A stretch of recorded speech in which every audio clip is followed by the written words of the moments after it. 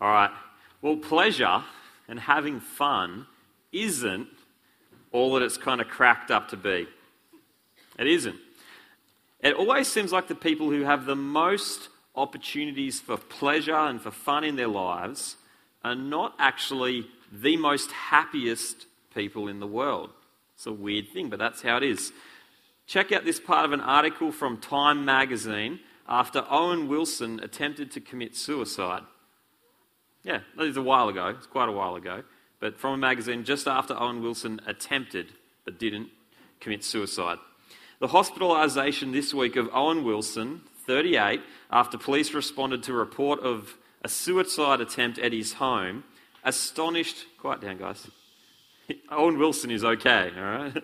Astonished anyone who knows him simply as the affable blonde man-child from Wedding Crashers and You, Me and Dupree. To outsiders looking in, Wilson's partying seemed to be of the happy-go-lucky, nobody-gets-hurt variety, while other stars got DUI, driving under the influences, like arrests and stuff. Wilson always appeared to have a ride home with one of his cool actor brothers like Luke or Andrew, and if not one of them, some beautiful, pretty, rich and young, famous person just like him, people like Kate Hudson. When he wasn't busy filming blockbuster comedies that kind of showed this happy-go-lucky kind of guy, he was writing really clever movie scripts with his friend Wes Anderson, movie scripts like Rushmore and The Royal Tenenbaums.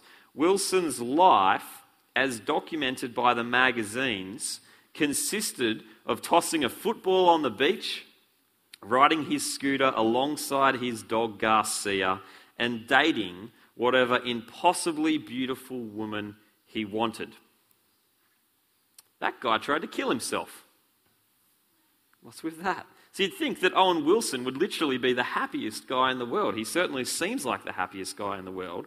But over time, if people just live their lives for pleasure and the fun that can be had, almost always they end up the opposite of happy. And we do this in our own lives. If you've been around long enough, you'd realise this. In our lives, we try and build them on pleasure and the next fun thing that's going to happen, the next party, the next whatever thing you find fun, the next good time, the next holiday, the next whatever. And we chase all these fun, pleasurable things in our lives. But when we get there, we go, that was pretty good. Where's the next thing? Oh, that was pretty good. Where's the next thing? And eventually,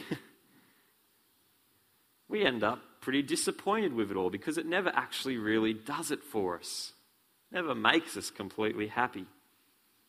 Now, why is that? Why does that always happen? I think at least one of the reasons is that people turn pleasure into an idol.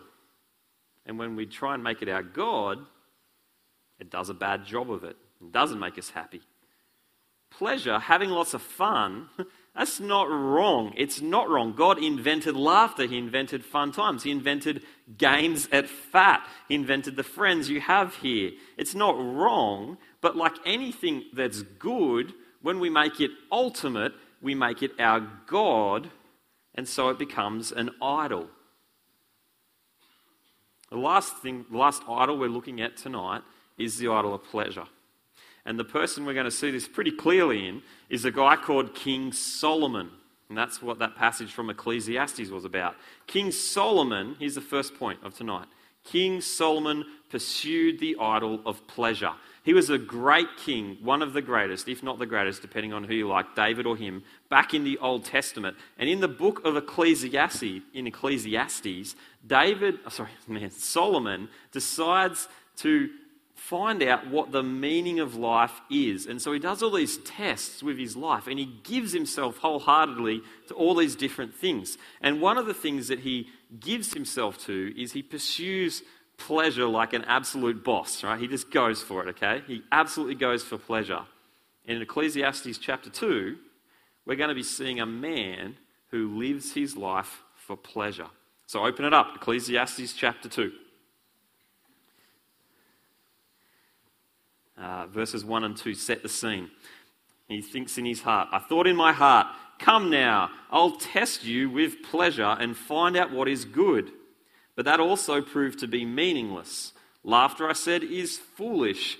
And what does pleasure accomplish? So he's saying, come, I'm going to give this thing a test. I'm going to give pleasure a go and see what it does for me. Will it give my life meaning? And he kind of gives away the result at the very start there. But look at verse 3. He starts with alcohol. He starts with wine. Verse 3. I tried cheering myself with wine and embracing folly, doing silly things when you're drunk, presumably. My mind still guiding me with wisdom. I wanted to see what was worthwhile for men to do under heaven during the few days of their lives. So here's the situation. Imagine, people going, ooh, imagine having all the alcohol you could ever want. You're 18, it's legal for you to drink. You got all the alcohol you could ever want. You're rich and no one's telling you what to do. Imagine just like free drinks for the rest of your life. Just go nuts. I reckon there's lots of problems with that. But most people in the world would say that would be pretty fun. Free drinks on tap not free, but you just got so much money, they may as well be free. As much as you want for the rest of your life. People would say that was pretty good. And Solomon gave it a go.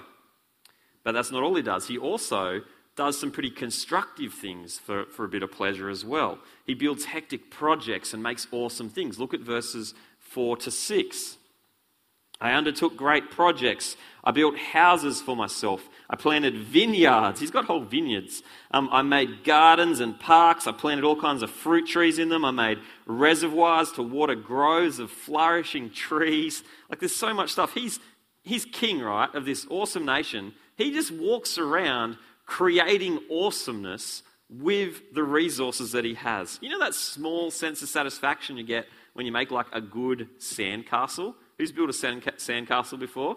You make them when you're little and you're like, it just looks the same every time. But then if you get old and you make another one, it's actually pretty sick, right? That small sense of satisfaction of kind of creating something and being creative and building something awesome.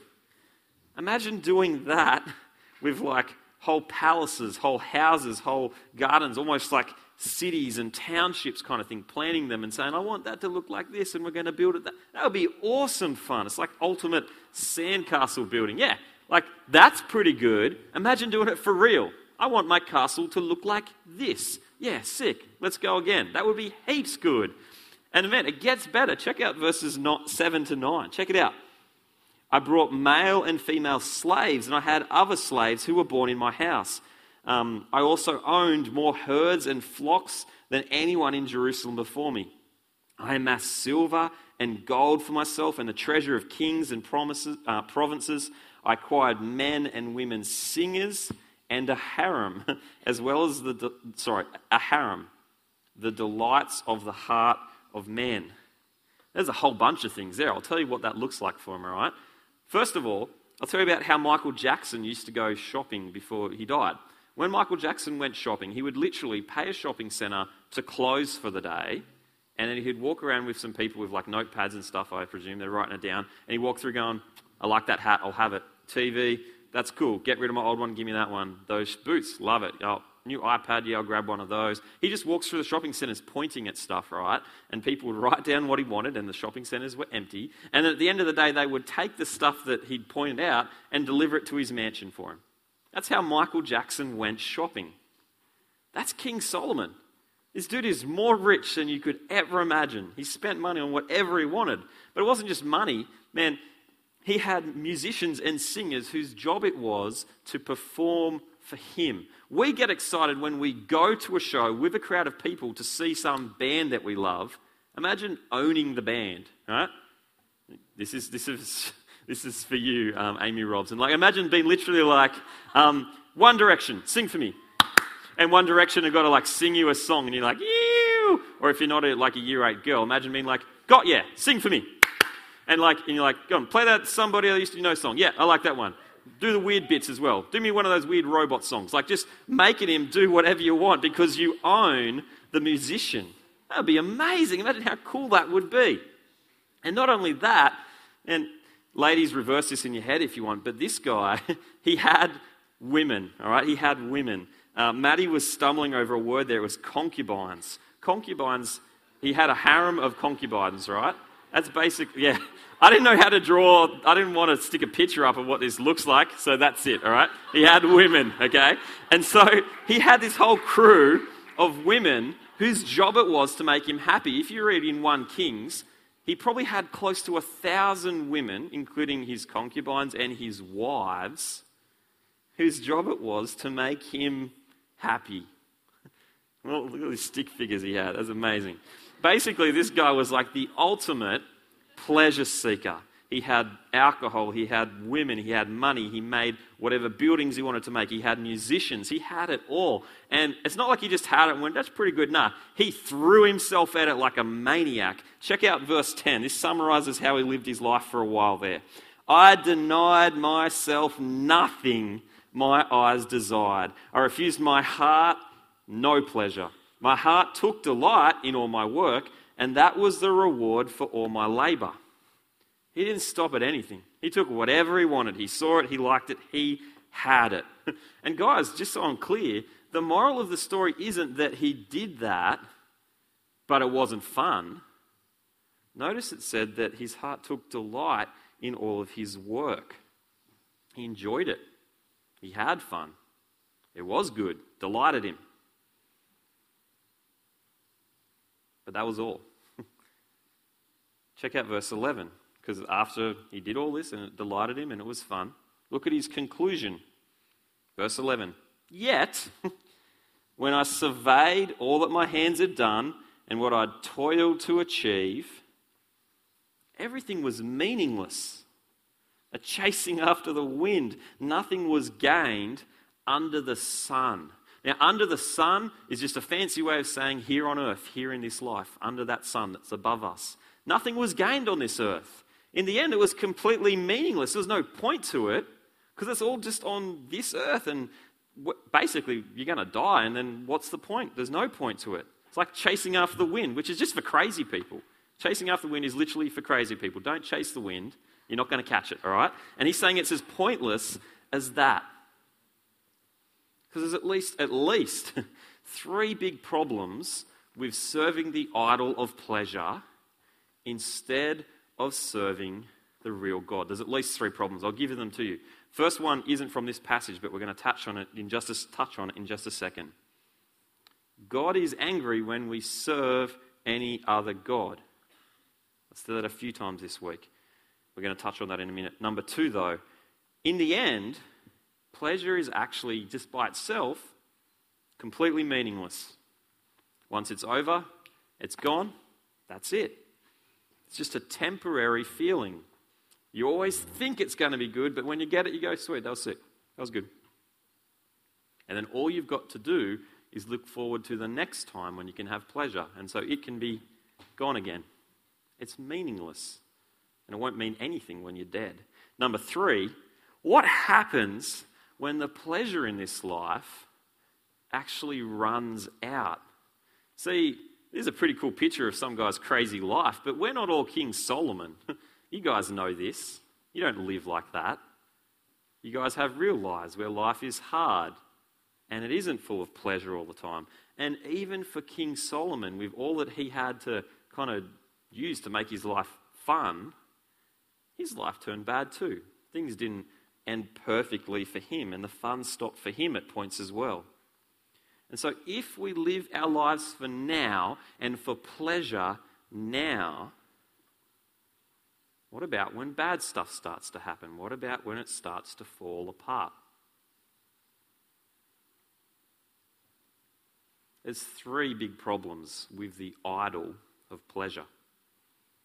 I hope you guys feel it, because that's real. That's the truth.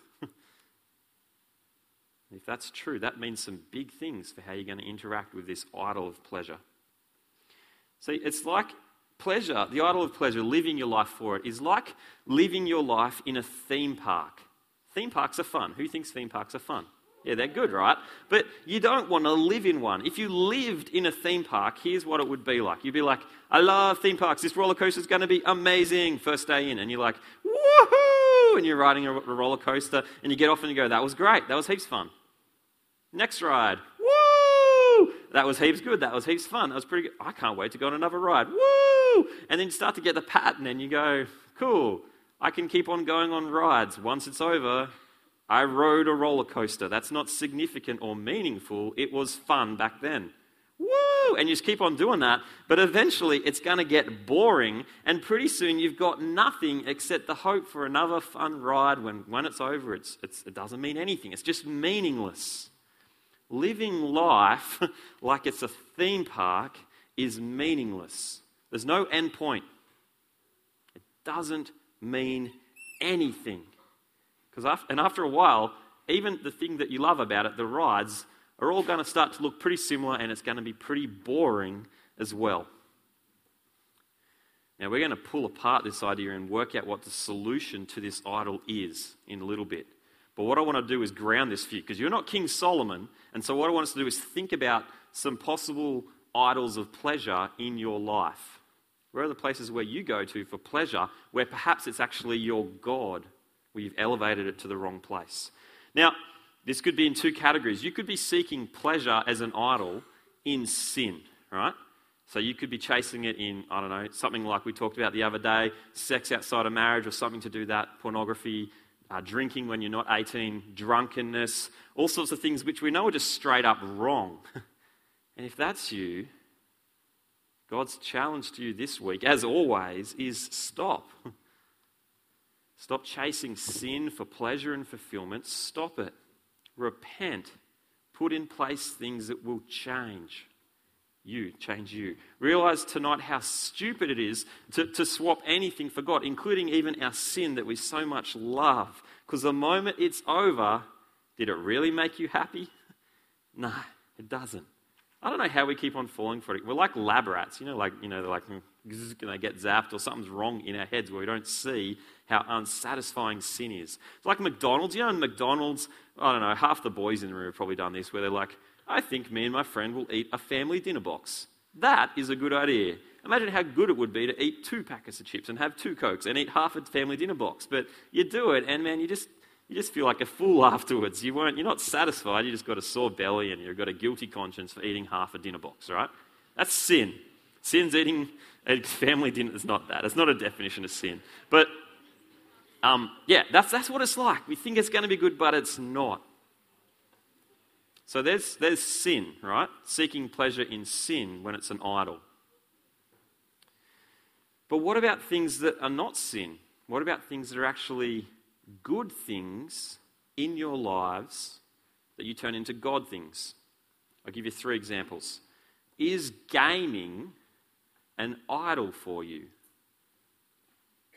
I like Xbox. It's fun. I have a great time playing. It's really good. But do you live your life for gaming? So here's some ways where you can actually start to tell whether this is just a good thing or it's a thing that you've turned into God. We worship with our resources, right? So we worship God with our time, with our energy, with our thoughts, with our mouths, with our money. There's a whole bunch of resources that we have to worship God with. How much time do you pour into gaming? How much? Because for some of us, man, it's a lot. I hear people say, I don't have time to read my Bible, I'm just so busy, I don't have any spare time. And then I see on Facebook, they've posted I just defeated the Orc of Zorok on Skyrim or whatever. And I'm like, that would have taken you some time. Why don't you use some of that time? Seriously, if you spend hours and hours and hours and hours on this stuff, and if not gaming, what about Facebook or just mucking around on the internet or DVDs or whatever it is? If you have something in your life that you just pour every inch of your time into, every spare minute you have, well, who do you worship, God or the thing that you throw all your time at? Now, there's no hard and fast rule here. You can't just go, this is a thing you need to check your own heart on. But if this is you, I suggest that you either cut back on what you're doing so you're confident it's not an idol, or actually stop doing it altogether, at least for a little while, so that you can be sure that this is not an idol.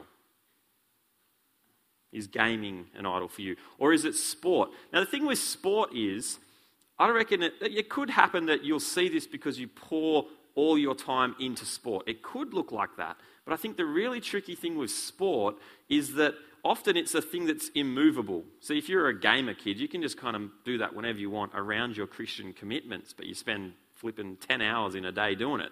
But with sport, what happens when your sport life clashes with your Christian commitments? What happens? Could be surfing or footy or swimming or athletics, or could be anything, right? But what happens when there's commitments that clash? Are you willing to sacrifice your sporting commitments for the sake of your Christian commitments? Or is it always the other way around? Now, it's not wrong to miss youth group or to miss church for some kind of a sporting commitment. To do that from time to time is not just by definition sin. That's not the case. But what's the pattern in your life here? Which one always seems to win? I talk to heaps of youth, right?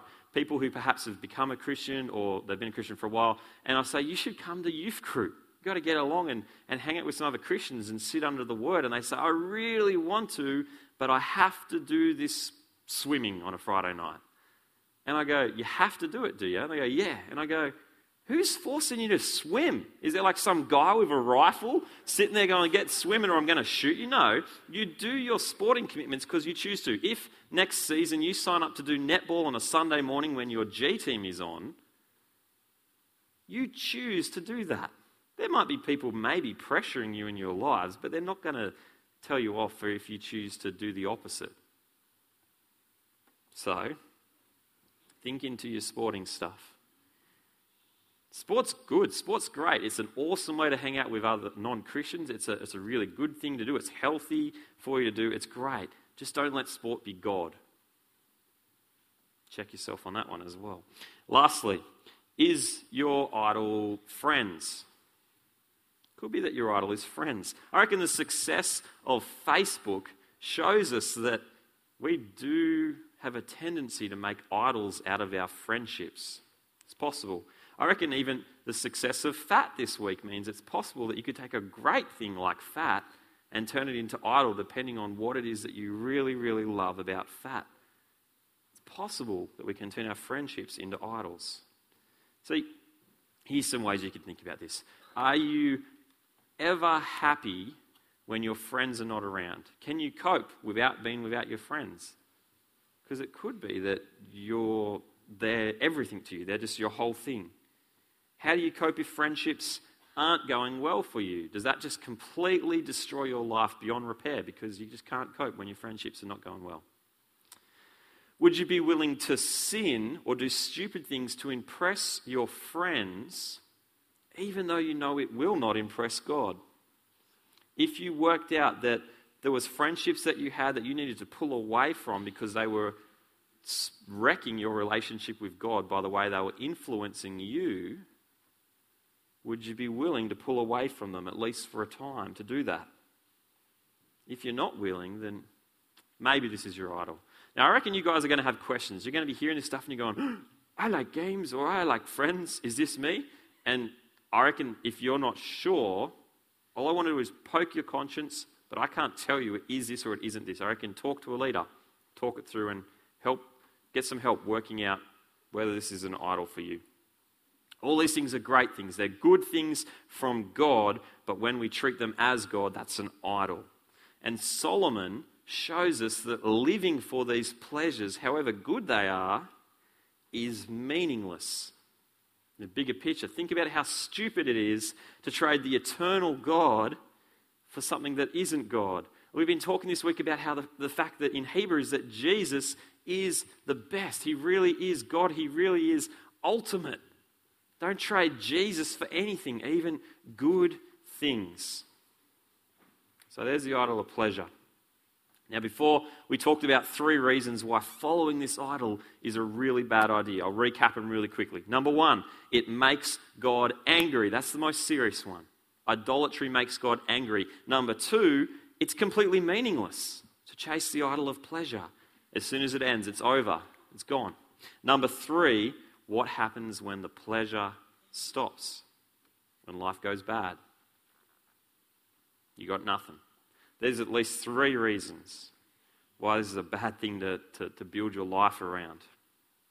But you know what? The good thing is that Solomon works out the answer to this the meaninglessness of pursuing pleasure or anything else as God. He works it out by the end of the book. So come over to chapter 12 with me and check it out. And I reckon you may be surprised by the answer here that he puts forward. He kind of works out what he kind of says is the best thing we've got to work with for life. The answer, chapter 12, the answer to the meaninglessness of pleasure is God's judgment.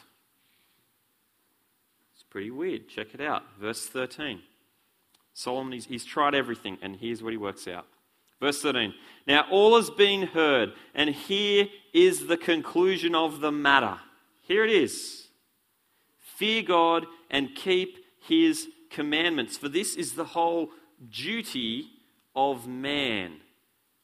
And what he's saying is, fear God, respect God, follow him, because that's every single person in the world's job. To treat God right. That's your job. Every single person, whether you're a Christian or not, you may not even know it, that's your job. Here's why it's your job. Look at verse 14. For God will bring every deed into judgment, including every hidden thing, whether it's good or evil. God's going to judge everyone, every single action we've ever done, every single thing on that DVD or video that Hazy and Rhett were talking about. He's going to judge us. And as you head into the New Testament, we know that we're talking here about eternal life or eternal death, hell or heaven. And the only difference is whether your trust is in Jesus. And so here's why life is not meaningless. Man, our actions matter in light of eternity. Our actions matter in light of judgment. And so this rescues us from the meaninglessness of a life built around pleasure. And when you understand that, there's your rescue. That reality frees us, rescues us from the meaninglessness of pleasure. And guys, let me show you this even more clearly, what this looks like for us as Christians in the New Testament, with Jesus in the picture. Come over to 1 Peter chapter 1. This is awesome stuff. I pray that you guys get this stuff. This is so good. Come to 1 Peter chapter 1. I'll read it again. Verse 3. Some fantastic words. Praise be to the God and Father of our Lord Jesus Christ.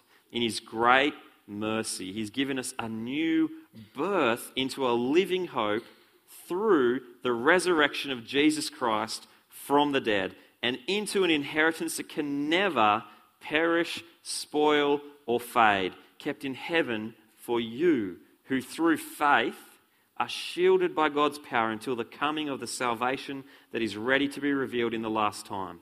In this, you greatly rejoice, though now for a little while you may have had to suffer grief in all kinds of trials. And so first of all, notice verse 3. Jesus rescues us from God's judgment.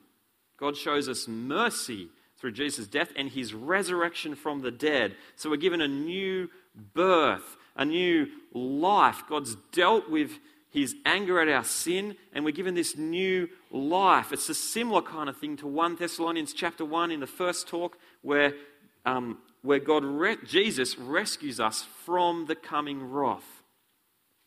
As Christians, we're saved from God's anger at our idolatry. We're saved from hell, but it doesn't just stop there. It's not like God's like, all right, that's it, fine, I won't send you to hell. Get out of here, you little scamp.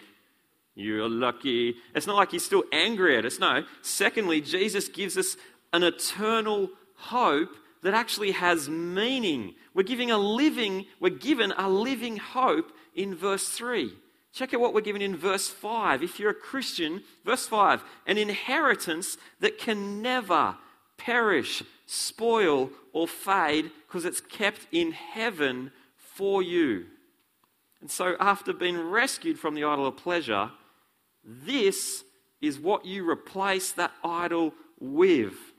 An eternal, untouchable, bulletproof hope that's kept in heaven for you where nothing can get at it. Our inheritance. Life forever with God. And so here's what it means. Stop living life for now. Pleasure now. Sin now. Everything now. Because now's not the main event. It only lasts for a little while. Now is the time for you to be saved and for you to see as many people around you as you possibly can saved. The real joy, the real pleasure, the time for that ultimately is in heaven. And so don't live your life for pleasure now. Replace it with a mindset that looks forward to heaven and lives in light of that eternal reality. That's good stuff. And finally, guys, notice in verse 6, remember I said one of the problems with following the idol of pleasure is that what happens when bad stuff happens? What happens when the pleasure runs out? It's a pretty big problem. Look how good this is in contrast. Our eternal hope means it doesn't matter if the pleasure stops. Look at verse 6. Doesn't matter if the pleasure stops. Lost one, Peter. Spewing. Awkward. Okay, doesn't matter if the pleasure stops. Verse 6. In this you greatly rejoice. In this hope you greatly rejoice. Though now, for a little while, you may have had to suffer grief in all kinds of trials. So don't be surprised when you suffer. You probably will. It's normal Christian life. But because we know that heaven is coming, that's okay. It's okay when we suffer because we can rejoice in what's coming in the future. I remember in high school, for me, there were times when I was just over high school. It's not like I was, I don't know, some struggling kid or anything. I just didn't like high school that much. I was kind of just frustrated by the end. And I started to really hate it. I kind of hated schoolwork. I hated homework. I didn't really like it that much. I don't know. I should have invested more in my friendships there, and so it wasn't that fun by the end as well. And I remember, there was these times where I'd just be hating it, but when I was like right close to the 6-week summer holidays, no matter how bad school was, I was like, doesn't matter. Even like a bird just pooped in my eye, right? But doesn't matter. In 3 days, I'm on holidays for 6 whole weeks, so it's okay. No matter how bad today is, as long as I get to that 6 weeks, doesn't matter. Right? That was a little bit of my mindset sometimes. Now, heaven, our hope for heaven is so much better than that, but it's a little bit like that, just with very different time frames. All right? You're not going to go to heaven in 1 week, hopefully, because you've got some stuff to do here. But when you do, it will last for eternity. That fact, man, makes this hope bulletproof. Nothing in life can touch it. No matter how many birds poop in your eye, nothing can touch it. Like pain, diseases, sickness, depression, parents who get divorced, loneliness, breaking up with your girlfriend or your boyfriend, the death of someone you love. All those things suck. They hurt, man. They're bad. But if you're a Christian, the worst that the world can throw at us still can't touch what's kept in heaven for you. Can't get at it because it's in heaven. And guys, if you're a Christian or if you're not a Christian, either way, everything else in your entire life, I hate to tell you guys, is actually vulnerable. It's vulnerable. Friends can leave you. Boyfriends and girlfriends can leave you. Sport will end if you get injured. Partying gets boring and it's not appropriate for some 50-year-old to be like still partying, Everything ends. Everything's vulnerable. But nothing can touch what's in heaven for you. So guys, if you're trusting in Jesus, do you see how good it is? It is just awesome. Jesus' death deals with God's anger at our idolatry. And eternity means that our lives aren't meaningless if you're in Jesus. And it means that right now, if things go bad or when they go bad, in the end it doesn't matter because you have an eternal hope stored in heaven. That's good. Praise God for that. Now, I want to finish this week now by kind of helping us think about the week as a whole and trying to help all of us think about where it is we may be with God. So this week, we've seen that there is one true God, and He alone should be treated as God. He alone should be worshipped. We've seen the idol of love and sex, the idol of greed, and the idol of pleasure. Right now, as we finish up this week in this series, there's a few places you could be. Now, I may not nail it for you. It may be something else, and if you don't see yourself in any of these options, talk to a leader about it. Right? And say, I don't know where I'm at. I don't know what I am, and talk to a leader. But I reckon most of you are going to be in one of these three places. First of all, there are Christians here tonight who struggle with idols. They're Christians and they've got battles and they've got sin in their life that they're trying to deal with, but God is firmly at the center of their lives. And for you guys, I want to say, man, keep on trusting Jesus. That is so good. I've met so many of you this week who I'm convinced it's the case that God is at the center of your life. You've got your struggles, but God is still at the center, and you're a Christian. And so, guys, realize the danger of idolatry, but keep on fighting and keep on trusting Jesus. That's so good if that's you, right? Take heart and don't feel guilty about going, yeah, I think that is me. Own it, love it, that's awesome. Secondly, though, it could be that you're a Christian, or you at least would have thought you're a Christian before you came on camp, and maybe you are. But this week you've realised that although you want to say you trust Jesus and you know you need forgiveness from Jesus, this week has actually really poked some holes in your life, and you've realised that God isn't at the centre of your life. Maybe there's a whole stack of idols that you've put there instead of God. Maybe there's just one thing, I don't know. But those idols need to be ripped out of the place of being in the centre. They need to be dealt with, and you need to put the living God in that place instead. That's what you've got to do. And so if that's you, decide tonight that Jesus is the only God you will worship. You're going to have struggles, but decide that this will always be the case, that you will always be able to say Jesus is at the centre, and you're going to do everything you can to keep on making sure that's the case. Worship the one true God, not anything else. Decide to make a change tonight so that if I ask this question in a year's time, you'd say, yeah, I'm that first one. God is at the centre. Or thirdly, it could be that you've realised this week that you're not a Christian. You may have understood sin properly, as we've talked about idolatry. And you may have understood the fact that you need to be rescued from it and not just be better at earning your way to heaven, right? Maybe you've worked out that you would have even called yourself a Christian perhaps, or maybe you just knew you weren't. But you definitely now realise that really you've been worshipping anything but God and you're not a Christian. Tonight, be rescued by Jesus. Become a Christian tonight. Have Jesus deal with God's anger at your sin and trust Him to rescue you, and then follow Him as your God. Become a Christian tonight if that's you. That's the third category, all right? I reckon you can read those, all right? So number one, you're a Christian, God's at the centre. Number two, you would have said you're a Christian, but you're not sure that God was at the centre of your life. Or number three, you knew you weren't a Christian, but you know you need to become one tonight.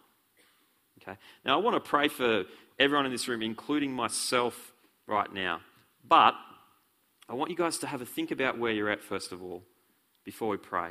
And so use that box. The main point of this sermon is, have a think and just go, I think I'm number 1, 2, or 3. Maybe write that in that box. And also maybe write what it is that you think makes you that person. So as in, I think I'm 2 because of this thing I've worked out about whatever. All right? So have a think. Where are you at? Stick a label on yourself if you want to in that box. You don't have to, but have a think.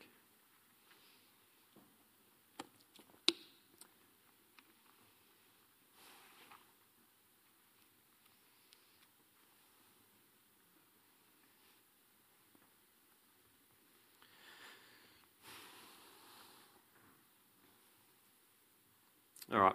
Now what I want to do is I want to pray. I want to pray with you guys. But as I do that, I want to do things a little bit differently, just because we can, all right? Not for any weird reasons, but I want to encourage you to own where you think you're at tonight and make a statement about what you want to do. And so what I want to do is I want to pray, and I'll get us all to close our eyes. But if you think you're either number 2 or number 3, that is, you think that God hasn't been at the centre of your life and you want him to now be at the centre of your life, or you think you're not even a Christian, you want to become one tonight, we're going to close our eyes and we'll pray, but stand up where you are. Stand up. Everyone else, close your eyes and don't peek at everyone. Just you do your own business, but let people stand up if they want to own that as that being where they're at tonight. And I'll pray. Now, if you want to become a Christian, pray with me. Pray this along in your head, and we'll pray together with the rest of it. So, bow your heads, and guys, stand up if you think you're a 2 or a 3. You don't have to, but man, it'll be a great thing to do. Dear God, there are people among us tonight who know that we're not Christians. We know that Jesus isn't our Saviour and he isn't our Lord. But Lord, we pray for those people tonight that, Lord, we want to thank you that Jesus died on the cross, that he rescues us from our idols. We want to pray that Jesus would be our rescue tonight and for the rest of our lives. We pray that we'd be people who trust in Jesus. And Lord, we also want to pray particularly for those of us who perhaps would call ourselves Christians, but Lord, no, they haven't been living with you as God in the centre of their lives. I pray that you would help us to deal with those idols, whatever they are. Help us to own our sin. And I pray that you would change us through your word and by your Spirit as it works in us. I pray that we'd change and grow. And I pray that it would be clear that Jesus is at the centre of our lives. And God, thank you so much for the Christians tonight who are sure of the place that you have in their lives. We want to praise you for the work you've already done in them. Thank you so much, Jesus, for what you're doing in all of our lives. And we pray that tonight will be a night that we'd remember and own in the rest of the coming year. Amen. All right. Well, I reckon if you would have called yourself a 2 or a 3, this is a weird stuff to talk about, but if you thought of yourself as a 2 or a 3, that is, you just became a Christian, which is awesome if you just became a Christian, or if you've just decided that God really does need to be at the centre of your life, but you're not sure what you were before that, that's cool. I reckon it would be a really, really good idea to talk to your leader about the decision that you made tonight, because you definitely do it.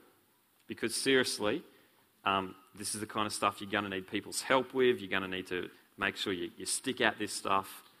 And so get the help of a leader, talk to them about it, and tell them and celebrate with them, because it's awesome news. Love you guys. It's been a good week.